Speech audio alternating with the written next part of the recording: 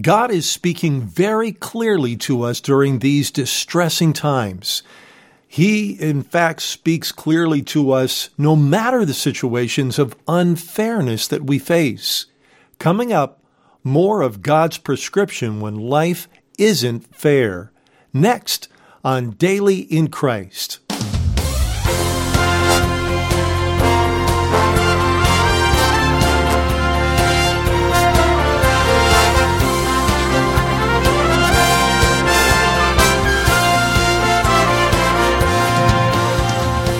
Welcome once again to the Daily in Christ podcast.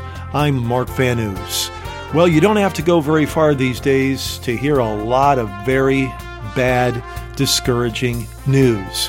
In fact, news that might have you tempted to think, God, where are you? Why does it seem that the wicked, the unrighteous, are getting away with murder? They're getting away with unrighteousness. But God is seeing what's going on. He is eternal God. He is the judge of all. He is the judge that is high above here in the United States. Our highest court is the United States Supreme Court. He is above that court. He is above every high court throughout the earth. He is the one to whom kings and presidents and leaders ultimately will bow. And it's in that place of God's powerful sovereignty that we find shelter during the time of unfairness, of even being vexed and even tempted to be very angry when we see the wicked, the unrighteous getting away with evil. And so last week I started this brand new series called God's Prescription When Life Isn't Fair. And it's based on two Psalms in the Bible. The prescription is what I call the 3-7-7-3 prescription. Psalm 37 and Psalm 73. And last time we talked about this, we just started to get into Psalm 37, and at the very beginning, and this is sort of a signature verse for the entire Psalm 37, it says this, "Do not fret because of evildoers, nor be envious of the workers of iniquity." And we found that Hebrew word for being vexed means to burn, to be kindled, to glow, to grow warm. Figuratively, it means to get angry or become vexed. To fret, that Hebrew word is from the word that means to eat or consume. So fretting literally is something eating at you. It could be worry. It could be frustration. It could even be anger. And really in Psalm 37, the do not fret is aimed at when we see the unrighteous getting away with their wickedness. But God intervenes. And he says in these verses, and I really highly recommend that you read Psalm 37 and then Psalm 73. I mean, if you're distressed over what's going on in our current situation and day right now, then you need to be in Psalm 37, at the very least in Psalm 73. Bathe your mind in its truth because God is speaking so clearly and so directly. He lets us know the bigger picture. It may seem right in this time frame of our current day that the wicked are getting away with their wickedness. But God is saying, oh, no. There is coming a day, and they will be, verse 2 says, cut down like the grass and wither as the green herb. But this psalm also has a word for us. First of all, there's the negative word, do not fret when you see the wicked getting away with what they do. Do not fret because of evildoers, nor be envious of the workers of iniquity. But the psalm also has some positive things, and like in verse 3 where it says to trust in the Lord and do good, dwell in the land and feed on his faithfulness. Well, I don't want to repeat all that. That's just a quick overview of where we were the last time as we're walking through Psalm 37. If you missed that first podcast episode, please be sure to download it and listen to it. You don't want to miss anything. Well, as I begin today, and we're continuing to move through Psalm 37, God's prescription for us when life isn't fair, I want to share with you something personal that happened to me just a few weeks ago. I was dealing with sickness, and I believe that I actually had COVID. I had flu-like symptoms, even though I had a flu shot the month before, and it was very unusual. I don't want to get into it, but anyway, by the grace of God, after 5 days, it turned around and I'm fine. But when I was in the height of that, I was tossing and turning, and then I was thinking about things that were going on in our current day, and it just seemed like the unrighteous, the wicked, were getting away with things. And I was so frustrated because I considered what that might mean for our future. You know, it's not good when wicked people get away with their wickedness. And right as I was in that fevered pitch of panic, and it was fevered, literally, and I was in a panic, I heard something very distinctive. I heard God laugh. That's right. I heard God laugh. Now, it wasn't audible, but I could hear his laugh in my spirit. And I actually said to the Lord, God, I just heard you laugh. Yes, I did. I plainly heard you laugh. Now, let me tell you what this laugh was like. It was not sort of like a ticklish giggle or a guffaw at a good joke or a, LOL, laughing out loud kind of laughter. Oh, no, no, no.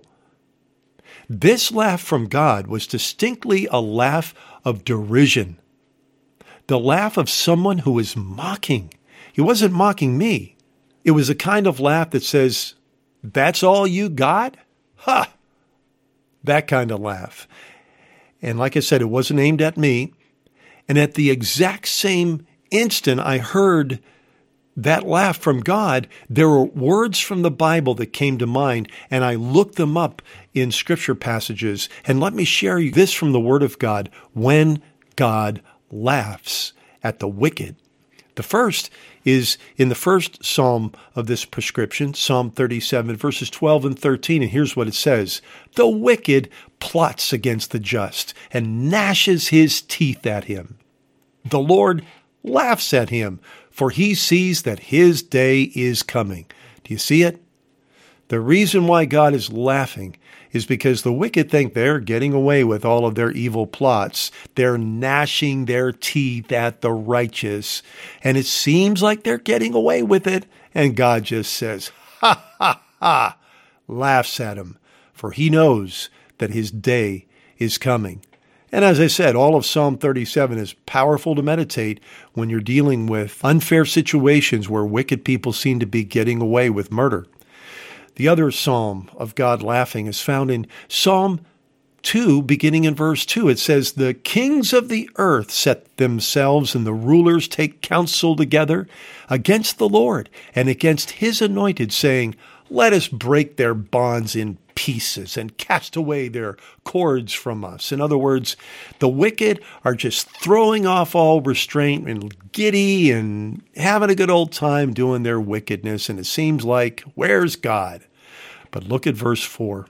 He who sits in the heavens shall laugh.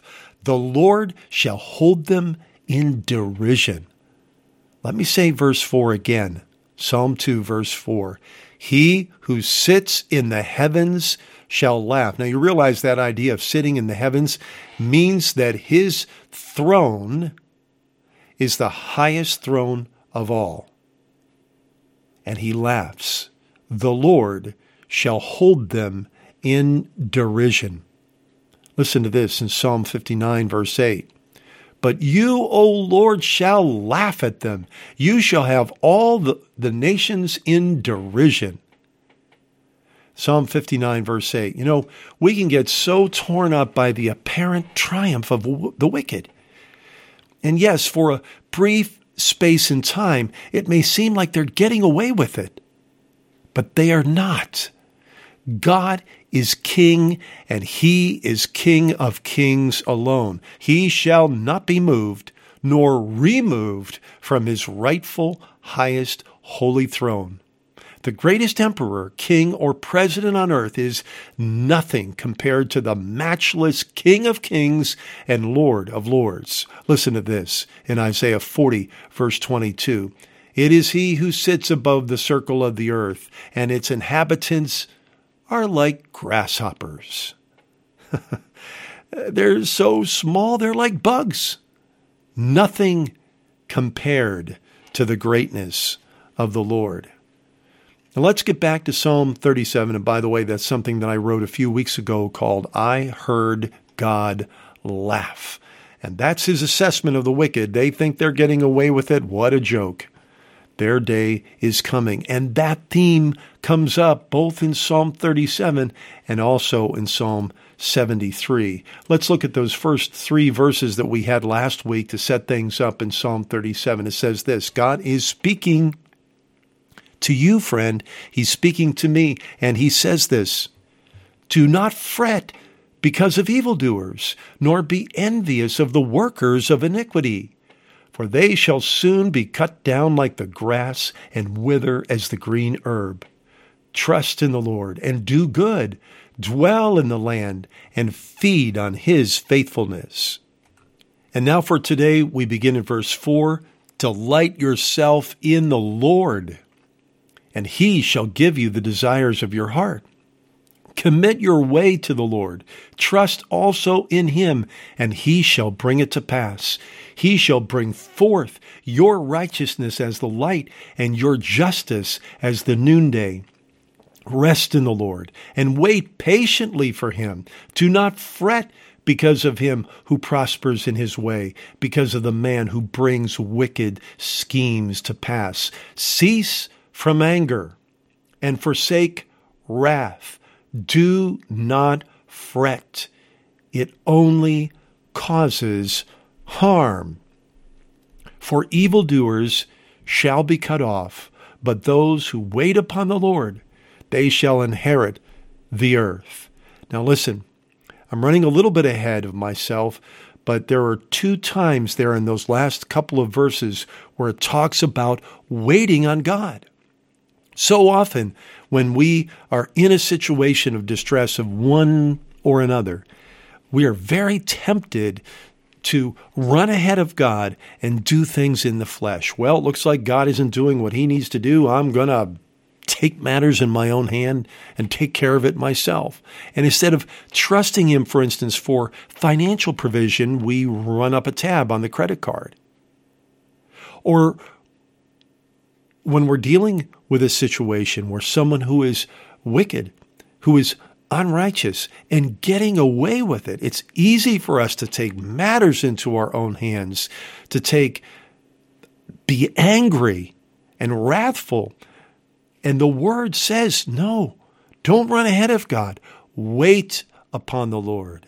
Wait upon him. In other words, wait for God. Wait for his timing. I know that seems frustrating, but I want you to understand this is something that's part of God's prescription to us when life isn't fair. Now, let's go back to verse 4. And many Christians know Psalm 37, verse 4. Some even have it, crocheted in a picture on their wall, whatever. But they don't understand the context of Psalm 37, verse 4, which says this, delight yourself also in the Lord, and he shall give you the desires of your heart. One of the things that's striking about Psalm 37 is how clearly and distinctly and specifically God is speaking to us. When we are struggling with the way the wicked are getting away with things, and we may even be suffering, even though we're walking the righteous path, it is very easy for us to be angry, to be frustrated, again, to take matters into our own hands. And so on the one hand, God is saying, look, do not fret. But God is not only saying, don't do this. And, when we take matters into our own hands by the flesh, oh man, it messes things up. And then we're in a worse situation than where we started. So God is warning us on the one hand about that. He's also giving us a clear vision of the reality of what happens to the wicked. And God speaks positive things to us. For instance, here in verse 4, where it says, "Delight yourself in the Lord, and he shall give you the desires of your heart." Now, how can a person who's frustrated, who's fretting, who's even angry get themselves in a situation where they're delighting in anything? But here it says to delight yourself in the Lord. I just had a picture that came to my mind. Think of your favorite treat, like ice cream or whatever. And that's a treat. You look forward to it. And you can hardly wait to sink your teeth into it. Well, that's the same idea here. It doesn't just say have a positive attitude about God. It says delight yourself also in the Lord. There is a place in the presence of the Lord that transforms us from a situation of being frustrated, even being angry, to a place of delight with God. And those of us who are familiar with being in the presence of the Lord can understand that. We can be in any kind of an awful state in our lives, but when we find that secret place with the Lord, in his mighty, wonderful, sweet, delightful presence, it changes everything. And that's the idea here. Delight yourself in the Lord, in his presence, where he is. I'm thinking of George Mueller, that great man of God from the 1800s who ran the orphanages in England. And nobody paid a penny for that. Nobody paid a bill, if you will, for the children to be taken care of. They weren't supported by government welfare or whatever. They weren't supported by a grant. And he never asked anybody for a dime, and yet God faithfully supported that work. And there were thousands of orphans that were given homes and taken care of. Not only that, but he also supported many Christian schools that he had established, and he supported missionaries out in the field as well. You go, how in the world could that happen?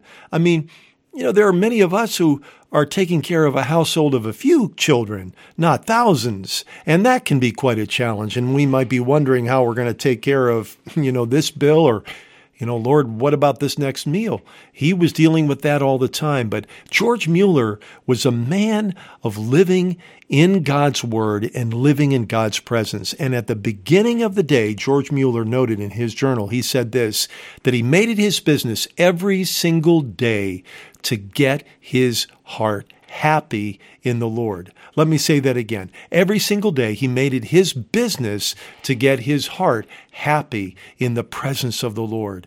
And I'm going to say something. Dear friend, that's a good time to be doing it at the beginning of your day, before all of those frustrations and worries and difficulties and challenges come packing down the road your way. I start my day that way. Frankly, I can't imagine life without that. People say, well, I do it later on in the day, or I do it in the middle of the day, as if it's some sort of a thing. I'm telling you, look, if someone like a George Mueller, who had such heavy responsibilities, way more than I ever did, if he made it his business to get his heart happy in the Lord at the beginning of the day, then I think you and I could do the same. What about the Lord Jesus? He did the same thing. It says in the scripture in several places that before the day broke, Jesus was found to be praying. He was, I believe, delighting in the presence of his Father God. Delight yourself also in the Lord. And look at this. He shall give you the desires of your heart.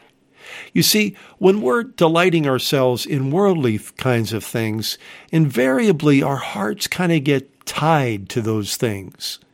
But you realize those things don't have lasting value. Those things are really not pleasing and fulfilling to us. Oh, but the Lord is. And when we delight ourselves And again, I want to underline that word, delight, like you're enjoying your favorite treat. Delight yourself also in the Lord, and he shall give you the desires of your heart. Well, I need to move on to verse 5. It says this, commit your way to the Lord. Trust also in him. Now, you realize what this word commit means. It doesn't mean commitment, as I'm making a commitment to you. Rather, it's this idea of a person entrusting something into the care of someone else. I am committing this matter over to you, God. I am not taking control of it. I'm not clutching hold of what I think needs to be done. Let me say something right now. What we think needs to be done righteously might actually be correct. But the problem many times isn't the what of what needs to be done, but how we go about doing it. And more importantly, are we doing it by the Spirit or are we doing it by the flesh? Are we using our human ingenuity and human ability and human whatever? Or are we, like a little child, relying upon him? Commit your way to the Lord. You know, at the beginning of the day, that's a really good thing. Here we go, beginning of the day again. Before I start my workday, I take that workday and I commit it to the Lord. And I say, Lord, I want to hand you this workday. And I trust you and ask you for the wisdom to be able to do good work, to be able to be a blessing and prosper my employer. I mean, that's why they hired you in the first place, right? To prosper them and what they're trying to do. And I really take the time at the beginning of the day to do that, to commit my way, my work, the affairs of the coming day into his hands and into his care. Watch what the second part of verse 5 says. It says, trust also in him. Now you realize that the word trust is one of 4 important words in the Bible, words of faith, right? We know faith. Faith is when we, let me back up one notch. There's a difference between believing, faith, trust, and hope. Believe, faith, trust, and hope. Those are all the 4 different words that are used to express the matter of faith. And they're all unique in their facet, in their angle in this larger concept of faith. First, there is believe. And believe is when you're presented with the facts and you say, all right, this is true. I believe it is true. That's belief. But then there is faith. Faith takes what we have believed in and puts full dependence upon that. Let me say that again. Faith takes hold of what we believe in, informed by the Word of God. I want to make that very important distinction because you don't want the world's kind of believe, right? Believe what? No, believe the Word. Believe what God says. Point number 1. Point number 2 is we take what God has said and we believe it so. It's true. We've made the decision and said, God, you're not a man that you should lie. This is your truth. And now we are counting on it. We're depending upon that truth. That's what faith is. Faith is belief in action. Word number 3 is the word trust. It's what comes up here in this verse 5. Trust. Trust is a relational word, and it has the idea of trusting a person, that person is faithful, that they're reliable, that they are a person who will do as they say. Trust in a person happens whether it's God or, a human being. Trust occurs when we are given information, factual information about that person and their reliability, their faithfulness. And so trust in God has its foundation in God's faithfulness, in God's truthfulness. that he is not a man that he should lie, nor the son of man that he should change his mind. Has he said, and will he not do? Or has he spoken, and will he not make it good? That's in Numbers 23, verse 19. God is not a man that he should lie. And when we wrap our hearts and our minds around that truth, trust in the Lord begins to soar. Trust in the Lord. The fourth word of faith is hope. And hope is faith in a future direction. It is belief and trust and faith that the God of today will be the God that he promises to be in my tomorrow. It entrusts God with my tomorrow. So there's the four words of faith. I hadn't planned on saying that, but sometimes we bring up these words and we kind of muddle them together, but there is some differences. In Psalm 37, verse 5, it says, trust also in him. And look at what verse 5c says, and he shall bring it to pass. Now I want you to note that. He will bring it to pass. God is the one who will do it, not you or me fretting over things, taking matters into our own hands. Oh, no, no, no, no. Remember what happened to Israel at Mount Sinai? Moses was up on the mountain with God for a long time, 40 days and 40 nights. And after a while, they began to think, what happened to this dude, Moses? He's up there on the mountain. What's he doing? Oh, I'm not sure. And there was millions of people to be taken care of. There's stuff they had to do. Yet God was active. God was giving his servant Moses, the leader of these people, the plans for the tabernacle, as well as precise instructions about the gifts and offerings made to the Lord. There was important things that God was laying out for Moses that would be critical for the leadership of Israel. Meantime, we read in Exodus chapter 32, verse 21, it says this, now when the people saw that Moses delayed coming down from the mountain, the people gathered together to Aaron and asked him and said, come, make us gods that shall go before us. For as for this Moses, the man who brought us up out of the land of Egypt, we don't know whatever became of him. Do you see that? They're so fleshly. They're just looking at things in the natural. They're just assessing the situation with their human eyes, their human ears, their human understanding, their human knowledge. That is flesh. That is walking and living by the flesh. My friend, whenever I have done it, I have messed things up. Whenever you do that, you mess things up as well. And that's what they did. And they took matters into their own hands. They turned to the devil and his ways, his idolatry. You know the rest of the story, the golden calf. That's what happens to us when we are not patient with God and his timing. There are times when it's like, God, where are you? What's going on? I've been waiting for you. Some of you have been waiting a long time. But let me say this from the authority of the Word of God. Do not take matters into your own hands. Oh, I need to hear that. Well, then what should we do? My dear friend, trust in the Lord. That's what it says here in Psalm 37. And do good. You'll notice what it also says here. And he shall bring it to pass.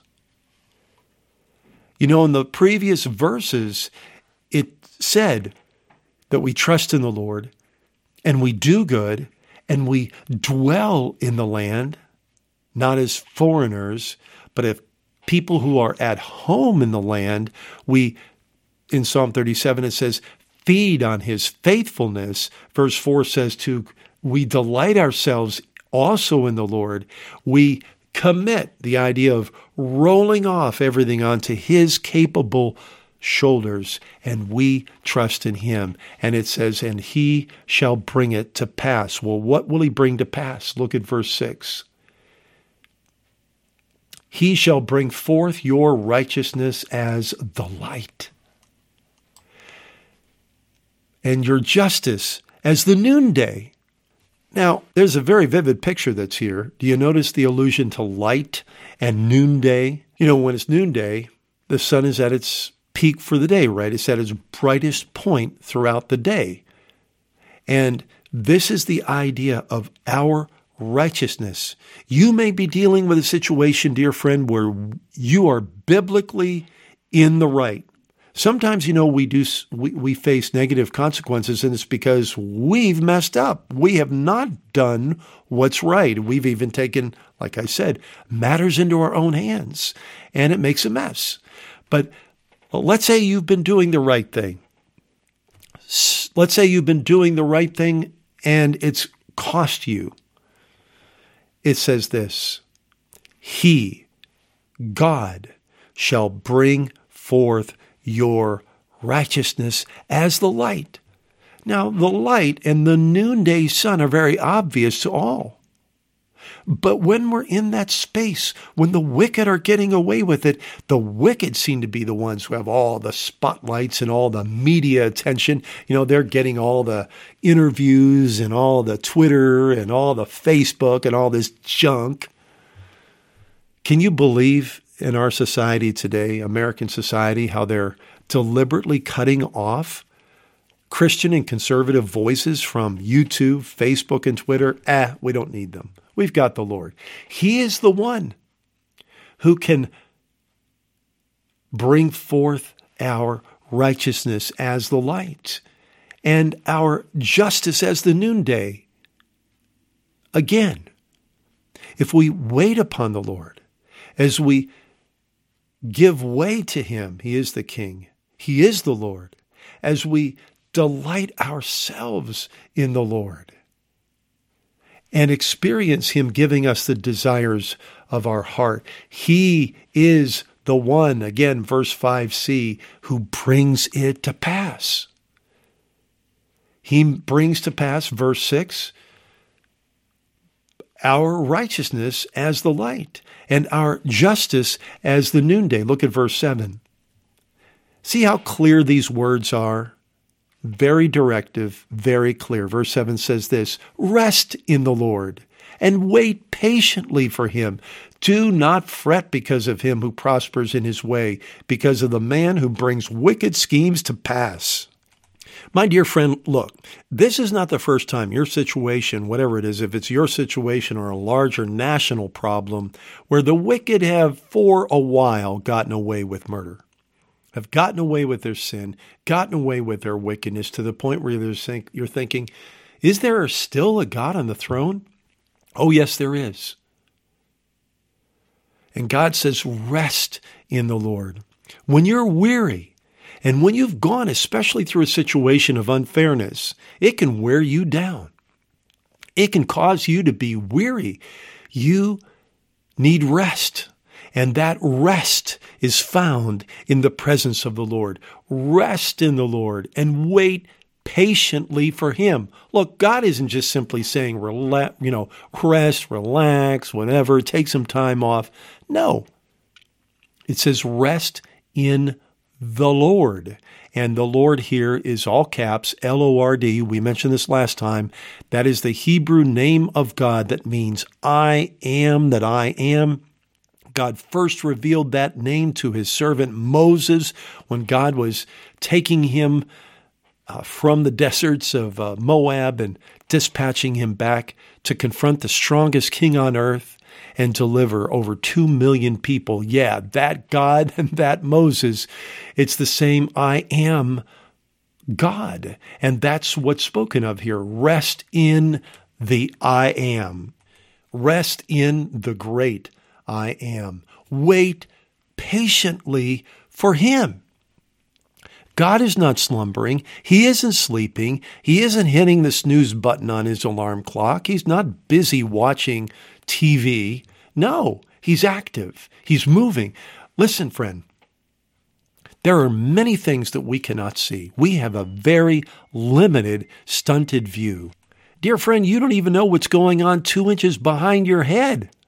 let alone 2 miles or 2 light years behind your head. So why do we think that we've got it, right? We understand what this thing is all about. One of the frustrating things that can happen during a crisis or a difficulty or problems like we're dealing with right now in this current time when I'm recording in December of 2020 is that we can run to all of these different news stations and, gurus and experts and so forth. Oh, come on. Turn to the Lord. Find what he has to say in his word. God is speaking. Rest in the Lord and wait patiently for him. Here it is again. Do not fret. Do not allow yourself to be eaten up with frustration and anger because of him who prospers in his way, because of the man who brings wicked schemes to pass. God is a realist here.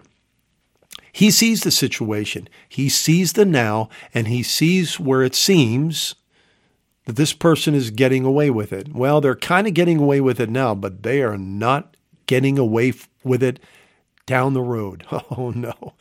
God is the judge. God is the one who is on his throne, and no one gets away with it. Justice will come. Do not fret because of him who prospers in his way, because of the man who brings wicked schemes to pass. Verse 8, cease from anger and forsake wrath. Hey, God, like I said, Psalm 37, God's speaking very clearly, very loudly to us. God is saying, stop it. Cease this anger. Cease. Stop. Friend, have a ceasefire on your fire. Cease from anger and forsake wrath. You realize what wrath is? Wrath is the full extent of anger.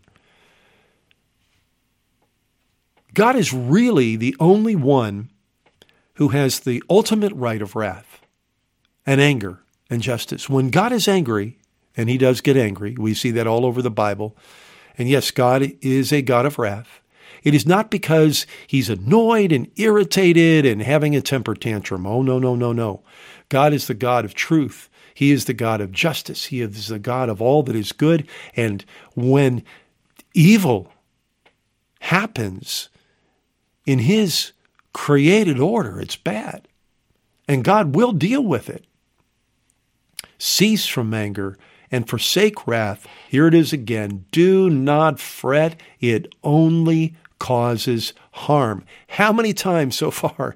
We've only been through 8 verses. Do not fret has come up, 3, 4 times? I think God's saying something, isn't he? Don't let this stuff eat at you. Dear friend, I've had to shut off the news or the YouTube experts or whatever, and I've had to really dig into the Word of God. And me teaching you this today is helping me. God is speaking to me through the clarity of his Word, through the very specific instructions of his Word. You see, when we are involved in human anger, human wrath, and fretting, allowing something to eat us up, it only causes harm. That's what the Word says in Psalm 37, verse 8. And the first person that gets harmed is you or me. We think that our anger and our wrath and our fretting is hurting that other person. No. It hurts us and messes us up big time. And yes, it messes up other things. It messes up relationships. It messes up people. And it interferes. Listen to me. It interferes with what God is trying to do. Cease from anger and forsake wrath. Do not fret. It only causes harm. Now, I know when we hear these words, we go, no, wait a minute. God, wrong is wrong, and they're getting away with it. Listen to what God says in verse 9. For evildoers shall be cut off. That goes back to what we read last week, right? Where it says in verse 2, for they shall soon be cut down like the grass and wither as the green herb. Cut off. So someone is that wicked person is getting away with their wicked deeds, with their sinfulness, with their plots, with their schemes, and in a moment, they're cut off. Just like that. That's what God says in his word. Verse 9, for evildoers shall be cut off. They shall be cut off. And that will be the end of it. Listen to the second part of verse 9. But those who wait upon the Lord, they shall inherit the earth. Oh, wow, that's really good. You know, it looks like the unrighteous are taking over everything, right? They've taken over the media. They've taken over the government. They've taken over education. They've taken over social media. They've taken over YouTube. They've taken over this and that. It can seem from our perspective in the here and now like the wicked are getting away with it and they're taking over. No, God says, no. Evildoers shall be cut off. But those who wait upon the Lord, they shall inherit the earth. Wow. Oh, this is so good. Look at verse. Oh, this is really good. I'm letting it soak in. Man, I need to hear this. Verse 10, for yet a little while, and the wicked shall be no more. Indeed, you shall look carefully for his place. Where'd he go? Man, they were real big. Wow. But it shall be no more. Let verse 10 soak in. Let me say it again. For yet a little while, and the wicked shall be no more. Indeed, you will look carefully for his place, but it shall be no more. Now, I know some of you are saying, yes, that's true, Mark. There is coming the day of judgment, and nobody will get away before the bar of justice of God. You're absolutely right. But I believe that God is speaking to justice that he carries out in time as well before the great day of his judgment. If you're familiar with history at all, you can think of despots and horrible dictators and rulers and nefarious individuals, and for a space of time, they seem to prosper and do really well. And then, gone, just like that. Adolf Hitler, the most feared man on earth during World War II, and in Munich, he's being bombed to death in a bunker, like a mole, you know, like the way you exterminate vermin. There have been people throughout the passages of time, evil men who have done evil things and gotten away with it for a particular time. And the people of God cried out, and then suddenly they're cut off. Suddenly Hitler was gone. He was out of the picture, and he has been out of the picture ever since. That is our God. You see this through biblical history. You see this through world history over and over again. What kind of a threat is Genghis Khan? He's not around. He's gone. Cut off. I mean, there's just nobody. What about Joseph Stalin? Gone. There is that period of time.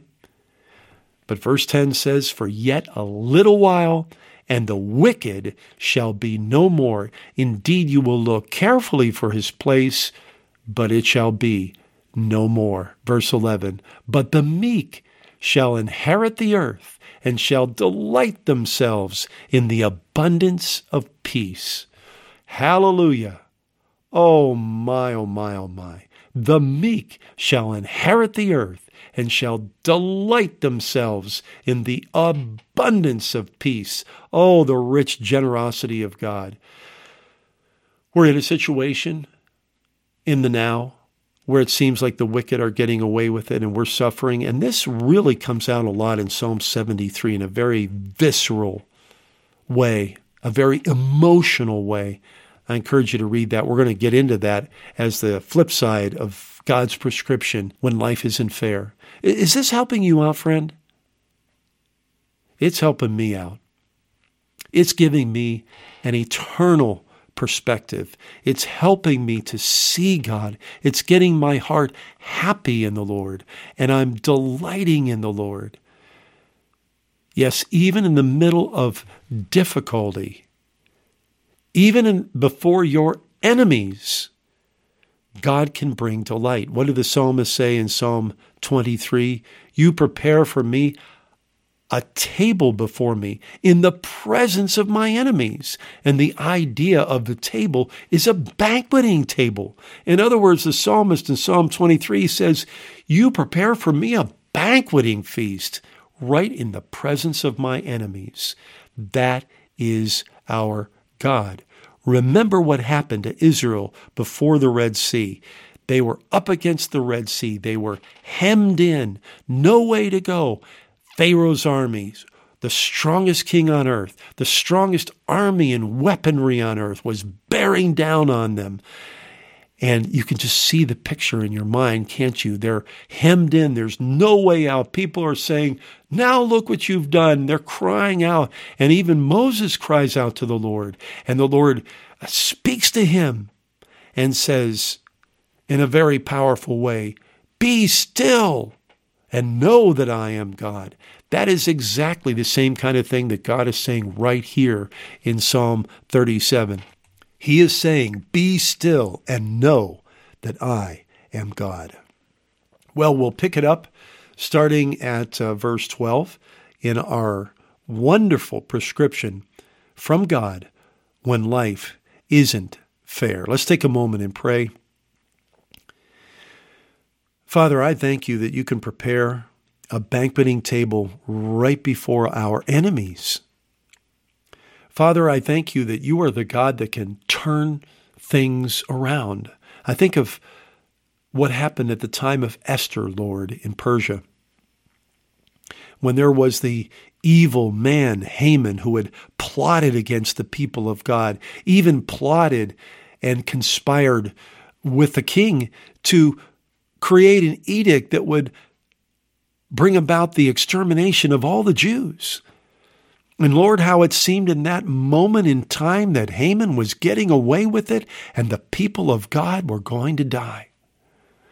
But Father, you had already had your plan in place. You had your people in place.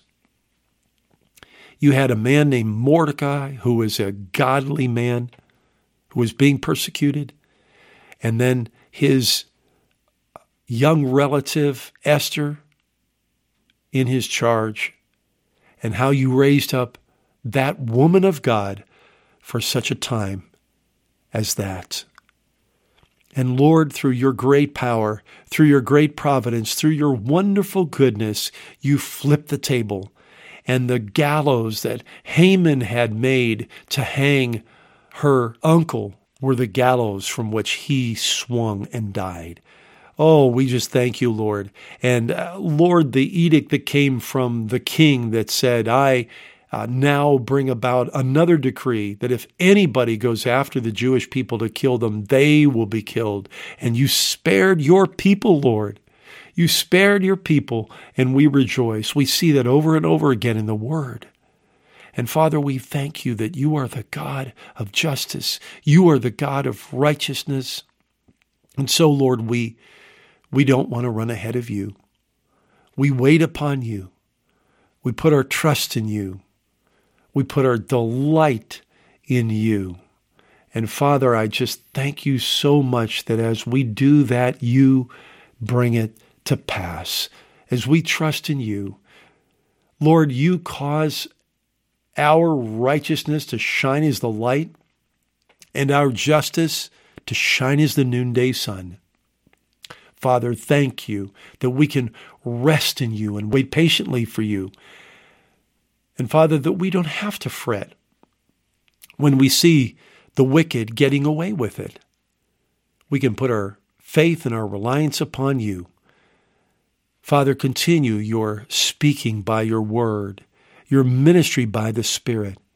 Father, I pray that many more people would hear about this word of hope in Jesus' name.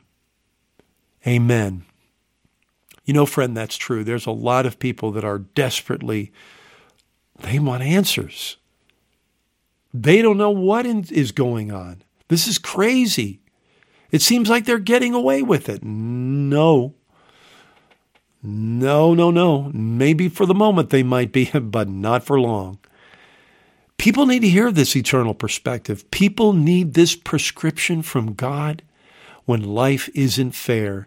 And dear friend, please spread the word. Let other people know about the Daily in Christ podcast, and also let them know about this current series that we are bringing, God's Prescription When Life Isn't Fair. Let me also remind you that we have the Daily in Christ website. It's sort of the beginning of it all, and you can find it at dailyinchrist.org. Some of you are already listening to this teaching on the website. You may not be aware that it's also available on major podcasting platforms. Some of you may not even know what podcasting is. Well, guess what? On our website, we have an explanatory article that talks about what podcasting is and how to get the Daily in Christ podcast. All you have to do, in fact, I'm going to do it right now, is go to the website, dailyinchrist.org. Once you're there at the top, there's a menu that says podcast. Just click on that, and then it brings up an item that says how to listen to the Daily in Christ podcast on your mobile device. Click on that, and that takes you to a page that explains everything. Talks about what's a podcast, how does it work, how to subscribe, whether you're on Android, iPhone, or other podcast platforms. That's at dailyinchrist.org. That's dailyinchrist.org. I'm Mark Van Oos, your Bible teacher here on the Daily in Christ podcast, reminding you once again of what it says in Psalm 34, verse 8. Oh, taste and see that the Lord is good. Blessed is the man who trusts in him.